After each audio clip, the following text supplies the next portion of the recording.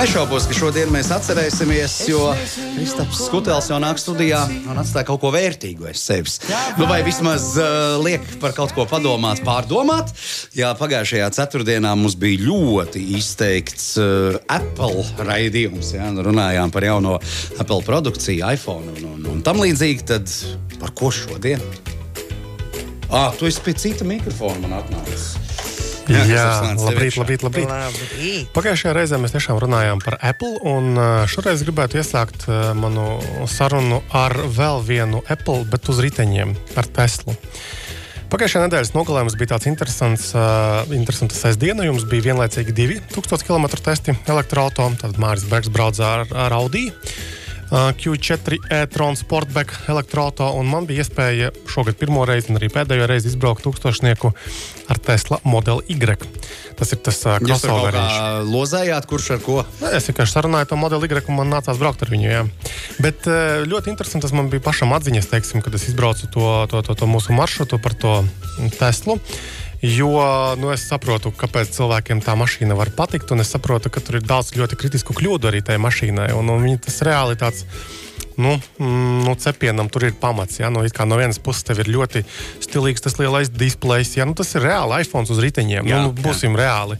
Bet atkal tad ir kaut kādas būtiskas problēmas, kā piemēram tas pēdiņās autopilots, kas Latvijā vienkārši vispār nav izmantojams, jo ja tā mašīna, piemēram, nespēja nolasīt korekti ceļa zīmju informāciju. Tās pašas horizontālos tos krāsojumus līnijas. Nē, šeit runa ir tieši par ātruma šo te informāciju, piemēram, tev ir normāls ceļš, kur kādreiz varbūt bija kādreiz remonti, tātad tev var uz 90 braukt km/h, mašīna domā, ka var braukt uz 70, tu tur drusku vari pielāgot par 10 km/h, bet reāli tu nevari piespiest autopilotu pēdiņās režīmā mašīnai braukt ātrāk par tiem 80 km/h, kas reāli padara šo funkciju konkrēti neizmantojumu.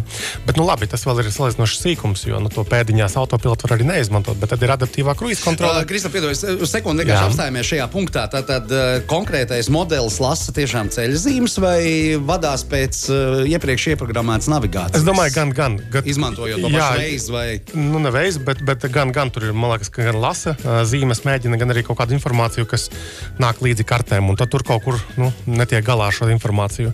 Bet lielāka problēma ir ar to adaptīvo kruīza kontroli, kas ir funkcija, kas, man liekas, būtu pašsaprotama, būtu jādarbojas, bet tā mašīna ārprātīgi baidās no velosipēdistiem, kas ir saprotams. Pat ja velosipēdists brauc pa ceļa nomali, kur it kā netraucē nevienam, tā mašīna vienkārši baigi sabremzēsies, tevi sabaidīs, aizmugurē braucošos sabaidīs, ja ceļa malā stāv kāda mašīna, arī Tesla sabremzēsies. Un sliktākais ir tas, kad, piemēram, brauc pretī mašīna pa savu joslu, un tu brauc pa savu joslu, un šad un tad tā mašīna noraustās un būtiski sabremzējas arī no tās pretī braucošās. Labi, bet ir taču iespēja izslēgt to autopilotu funkciju. Autopilotu var izslēgt, jā, bet tad ir tās problēmas ar to adaptīvo, ko es tikko aprakstīju. To jau arī var izslēgt. Var nelietot, bet tad kāda jēga maksāt par to mašīnu 40,000 eiro? Labi, bet vispārējais, teiksim, kilometrāža. Grāb, pilnīgi nopietni. Labi, tā bija nomas mašīna, kas nobraukas 12,000, bet kaut kas aizmugurē tur briesmīgi grābtai mašīnai. Kaut kas bija atstāts. Boiga nepiestāv šitam modelim. Grāb. 12,000 grāb. Jā, bet interesants auto, jā, tā kā nav viss tur rožaini un tā. Vārds interesants šoreiz izskanēja tiešām. Tieši tāpat kā par meitenēm. Jā. Bet jā, atkal, ja mēs stumjamies tagad uz gadžetu un tehnoloģiju pusi, tad Xiaomi oficiāli pavēstījis, ka plāno piedāvāt paši savu elektrisko auto, un pie tam tas būs pašbraucošs. Un Xiaomi sola, kad būs jau 2024. gadā. Tātad nemaz tik nereāli arī nav tie stāsti, ka arī Apple būvē kaut kādu mašīnu. Tā kā reāli tās tehnoloģiju kompānijas. Galu galā es tikko atcerējos, taču arī Sony ir izziņojuši, ka viņiem būs mašīna, tur sadarbībā ties ar kaut kādu reālāku komponenču ražotāju. Tā kā, kaut kādā brīdī, varbūt pēc 10 gadiem mēs braukāsim ar Apple Xiaomi mašīnām un vecās klasiskās autoražotājas īmoli būs varbūt ar vienu acu kaktiņu redzēt, ko mēs tur brauksim. Ko mēs tur darīsim pēc 10 gadiem. Vēl, starp citu, par elektromašīnām runājot, e-mobī tīklā cenas celsies. Tātad te bija tikko ziņām šonadēļ, ka tātad CSDD pārskata savus tarifus. Tur mainīsies tiesību kārtošanai, vēl tur kaut kādiem pakalpojumiem.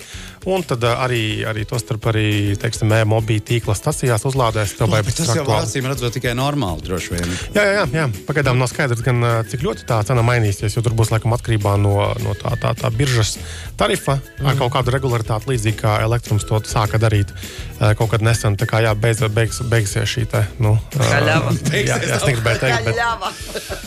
Jā, tā kā tā. Tālāk, no tādām vēl interesantām, man liekas, lietām, kad tātad ASV ir aptaujāti cilvēki, vairāk nekā 5000, kas izmanto saziņā emociju zīmes, jeb emoji. Jūs mēdzat rakstīt kaut kādu? Kā tā ne? Vakar pat? Mēs taču kaut kādi emoji. Man vakar, man liekas, mērkaķīt atsūtīja. Tas bija aizvakar. Jā. Es pat teiktu, ka mēs mūsu gadījumā vairāk tīšām to darām. Lai tā kā pakaitinātu. Bet... Tad, lūk, tātad Adobe ir veikuši šo pētījumu un izskaitļojuši, ka 88% no šiem emoji lietotājiem, ka jūtas labāk, kad viņi ir aizsūtījuši kādam emoji, kad ir saņēmuši, kad ir tādas tuvākas šī saziņa, un tā kā tas ļoti labi. Starp citu, par tiem emoji mēs tur ķiķinājām, ka tas ir vienkārši cilvēku trūlums, ka it kā slinkums uzrakstīt vārdos emocijas un tā. Kaut kāds zinātnieks bija izpētījis, ka emocijas zīmes ir laba lieta, jo iespējams pēc miljoniem gadu mazums kāds atradīs smiltīs iPhone, atkodēs, nezinu kādā veidā viņu vaļā. Un tikai no emociju zīmēm varēs saprast, ko ir rakstījuši. Jo valodas jau būs aizmirsušās. Ja vien netiks izmantotas tās emociju zīmes, kuru tā kā nevar saprast to pielietojumu. Ir tāda kategorija ar emociju zīmēm, piemēram, tā kā upside down face, tā sēņa, kas ir uz otru pusi pavērsta. Tur tajā pētījumā tad noskaidrots, ka cilvēkiem aizsūta tādu, un to otrā pusē viņš nesaprot, ko tu gribēji pateikt. Vai ir ķirsīši? Kas ir domāts ar ķirsīšiem? Tas jau ir saprotams. Tas jau ir kaut kādā... Tāpēc Amerikā nesaprot viņi, ja? Tas jau kaut kādā savā savstarpējā sarakstā, un droši vien ir kaut kādi tie saucamie emoji, ko viens cilvēks saprot, ar kuru tu saraksties, un kādam citam, tu tādu nesūtīs. Bet gifi jau vēl ir forša lieta. Īpaši, ka tu piemeklē, atrodi, pat ļoti trāpīgi, ļoti trāpīgi, parāda šādā veidā emocijas. Kristap, mums ir arī sakrājušies klausītāji jautājumi, tad, kad tu pabeidz to savu pamatsadaļu, tad ejam. Jā, tātad emoji, tātad vēl ir tāda kategorija ar emoji, kas raisa negatīvas emocijas. Loģiski. Pistola. Nē. Tā tad ir... Ūdiņš, Kaka. Jā, tieši tā. Ūdiņš. Jā, ūdiņa. Emoji tātad raisa negatīvas emocijas, dusmīgās sejas un baklažāna emoji. Tātad, ja aizsūtīsi to, piemēram, tev ir kaut kāda romantiska šī saziņa, un tad otrā pusē būs, es vairāk negribu sarakstīties. Jā, baklažāna. Mēs kaut ko nezinām. Acīm redzot, ir kaut kāds sagvārds. Tā, atveram vaļā. Eggplants ir Jā. Es pastīšos, ko mēs izmantojam sarakstē, piemēram, ar mūsu klausītājiem. Ir tie populārākie emoji, Es ceru, ka ne baklažāna. Kas lec ārā. Vienkārši. Viņi tev saglabājās tajā pirmajā sadaļā, ka nav jāmeklē. Tad topā mums ir īkšķīts uz augšu. Tas ir vienkārši ļoti viegli atbildēt. Otrajā vietā mums ir šitais te heavy metal. Pirksti augšā. Tad ir mazliet piesarkusī smaidošā sēņa. Ka kaut kas ir nofeilots, jā. Tad ir čalīts, kurš rāda... Sorry, vai, rociņas vaļā. Tad ir tāds platais smaids, kur uz obiņa redzam, tad ir vienkārši parastā sirsniņa, un šitais te, kas bolās uz augšu. Rollais. Tad mums ir šitais te, kur ar rokām parāda sirsniņu, tad ir, kur ir zvaigznes acīs. Tas ir tā kā stāriņš. Tad mums ir tā zvaigzne, kas riņķo. Tāda komēta ar zvaigzni arī. Tā kā stāriņa sakarā. Tad tur visas dūrītes, Ukrainas karodziņš, viskie glāze.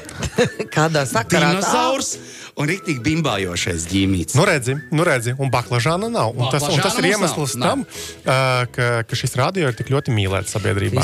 Tad nepieļaušu šo te kļūdu. Varbūt, ka mēs kaut ko nezinām. Es tev pēc ētera pateikšu, ko tas apzīmē, ja tu nesaprati. To tiešām tik primitīvi, Kristap. Jā, tiešām tik primitīvi. Tālāk, no tādām interesantām lietām ir taču tie... Ģenitālija, tā tad jāskaidrs. Tur saka... Nerādīju. 5 minūtes tev bija nepieciešamas, jā? Tad tiešām cita nekā nav, kā tikai baklažāns. Mans mīļāk, man ļoti garšo baklažāns. Baklažāns ir izstūms kā citu augu. Tātad runājot par baklažāniem. Ir taču tie robotiņi, kas pārvadā ēdienu. Piemēram, Igauniem ir tas Starship tehnoloģijas. Un, protams, ka arī ASV, tad Losandželesā ir Uber Eats, tam servisam ir savi robotiņi. Un te bija tāda interesanta ziņa šodien, ka tur bija kaut kāda nozieguma šī te vieta apjost ar tām lentām, neiet tur, un arī smuki tur televīzijas komandas stāv ārpus šīm lentām, un tad filmē attālumā, un piebrauc šis te robots. Robots jau, laikam, atsimredzot, tur nav ieprogrammēts, ka nevajag braukt ar lentām apjostās zonās. Viņš kaut ko tur mēģināja izvairīties no šiem televīzijas darbiniekiem. Tas pacēlis to lentu, brauc, un viņš normāli arī aizdūris taisnīca ar šo norobežoto policijas sajauca pēdas. Jā. Tas nozīmē, kad roboti nevienmēr ņem vērā kaut kādas tādas mums pašsaprotamas lietas.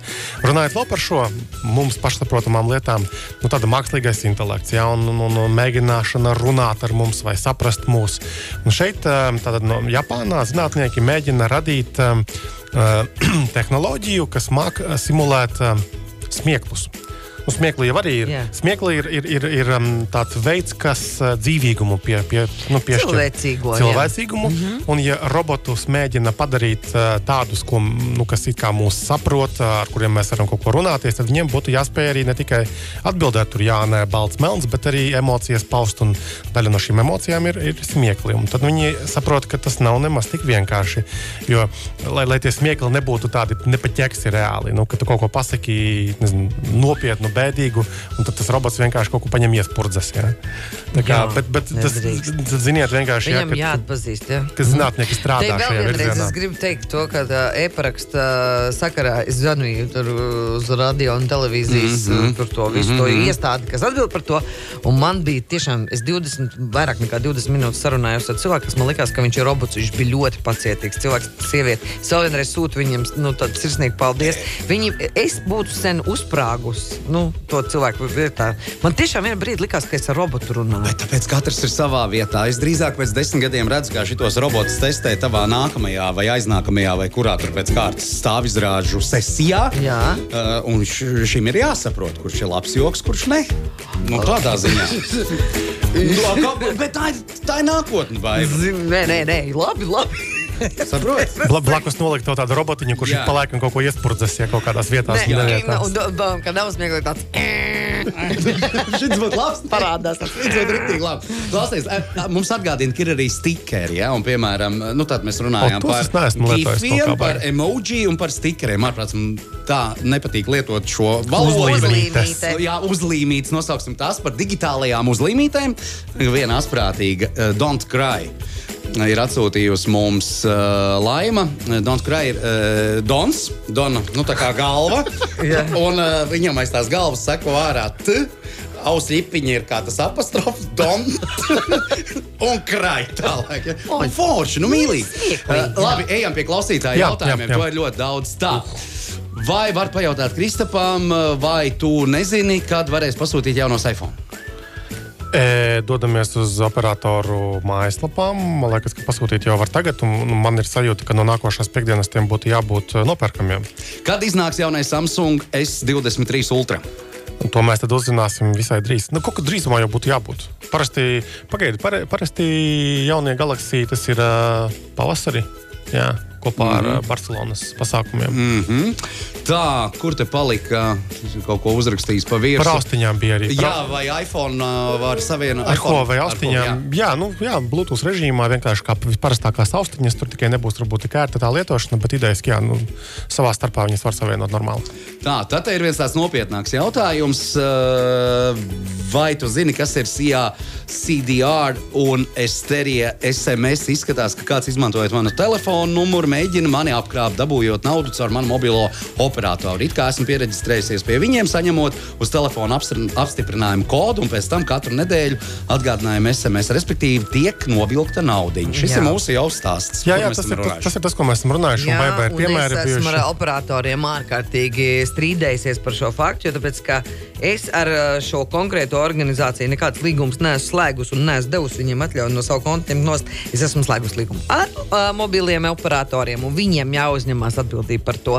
Un viņu juristi ļoti, ļoti formāli atrakstījās, manuprāt, nepieklājīgi formāli, jo patiesībā tā ir krāpniecība, tā ir visaugstākā, un es uzskatu, ka mobilos kompānijas, tad mobilo ierīču kompānijas, kas mūsu apkalpo, ir līdz vainīgas, līdzdarbojas. Jā, no sevis es varu tikai pieminēt to, ka, ja atnāk no nepazīstamiem numuriem īziņas, nespiežam uz tām saitēm, tāpēc, ka tur ir jābūt kaut kādai darbībai no lietotāja. Zini, nekas tur baigi nav jādara. Vienkārši man atnāk īziņa, un man vienu brīdi likās, ka es esmu aizmirsus samaksāt par stāvvietu. Tāpēc, ka, nevis aizmirsus, bet, ar e-mobilu gadās tā kādreiz. Un es domāju, labi, es tikai atvēru, izlasīju un neko neapstiprināju. Krista, bet vai tas nav sakārtojums visam vienkārši pie mūsu mobilo sakaru operatoriem, pie pakalpojumu sniedzējiem? Kāpēc vispār kaut kas tāds var notikt? Protams, tas ir atklāti krāpšana. Jā. Skaties, ja tā tad tas tiešām iet ar mobilo sakaru operatoriem, ja tev liekas, ka kaut kas nav korekti, kaut kas par daudz ir atrēķināts, protams, ka sākotnēji mēs runājam ar operatoriem, bet no otras puses, ja tas pavisam nebūtu iespējams, nedarbotos, tad šāda īziņa arī nebūtu. Kursors LV taču var piezvanīt, mums taču viņi nav 25 operatori Latvijā. Piezvanām tiem 3 vadošajiem un pajautājam. Zini, ko viņi izdara? Beigās viņi atslēdz tev paaugstinātas maksas pakalpojumu. Kad tas nozīmē, ka tu arī nevari noziedot nekam vairāk. Tas jau var nav risinājums. Labi, ejam tālāk. Šeit vēl tā Guns ir atsūtījis, kur viņš Polijā ir izmantojis pakalpojumu, ka robots pievada ēdienu. Tā ir ļoti forši izskatās, simpātiski. Tad brauc robotiņš, robots ar kasti. Tas agrāk vai vēlāk būs arī pie mums. Pagaidām mums pieved dzīvi cilvēki šos ēdienus. Kur Latvijā var nopirkt Nokia? Veikalos. Ja runa ir par telefoniem, protams, jā. Jaunos Nokia. Jā, tie, kas ir pieejami, tie ir pieejami kaut vai pašos internetu veikalos. Latvijā nav pieejami šobrīd. Ir. Skatoties, kuri, zin kā, ir jau ik pa laikam jauni modeļi kaut kāda arī. Labi. Kristap, ja tas tev ir viss, tad mēs varam slēgt bodīt ciet. Šodien mēs slēdzam, tiekamies pēc nedēļas. Un vispārējais jaunumi kursorā. Kursors salvē, jā. Kā tev podkāstā iet? Podkāstā jau mēs ierakstījām, mums ir pirmā epizode, ko kursors tev neraksta. Jā. Tieši tā kā nosaukums arī to norāda, mēs tur plašāk un detalizētāk runājamies par lietām, ko mēs neesam uzspējuši vai neesam varbūt drīkstējuši uzrakstīt tiešā veidā. Jā. Tagad tas tā kā konkurenti mums? Šeit jau ir īsi lakoniski, tur ir garākas sarunas. Paklausies, bet tomēr, kad viņu var jau redzēt un noklausīties? Jau tagad pieejams Spotify'os, Google podcasts, Apple podcasts, ko kursors tev neraksta. Katra epizode jaunākā būs X svētdienu laukā. Lai jums izdodas. Jā, paldies. Tā.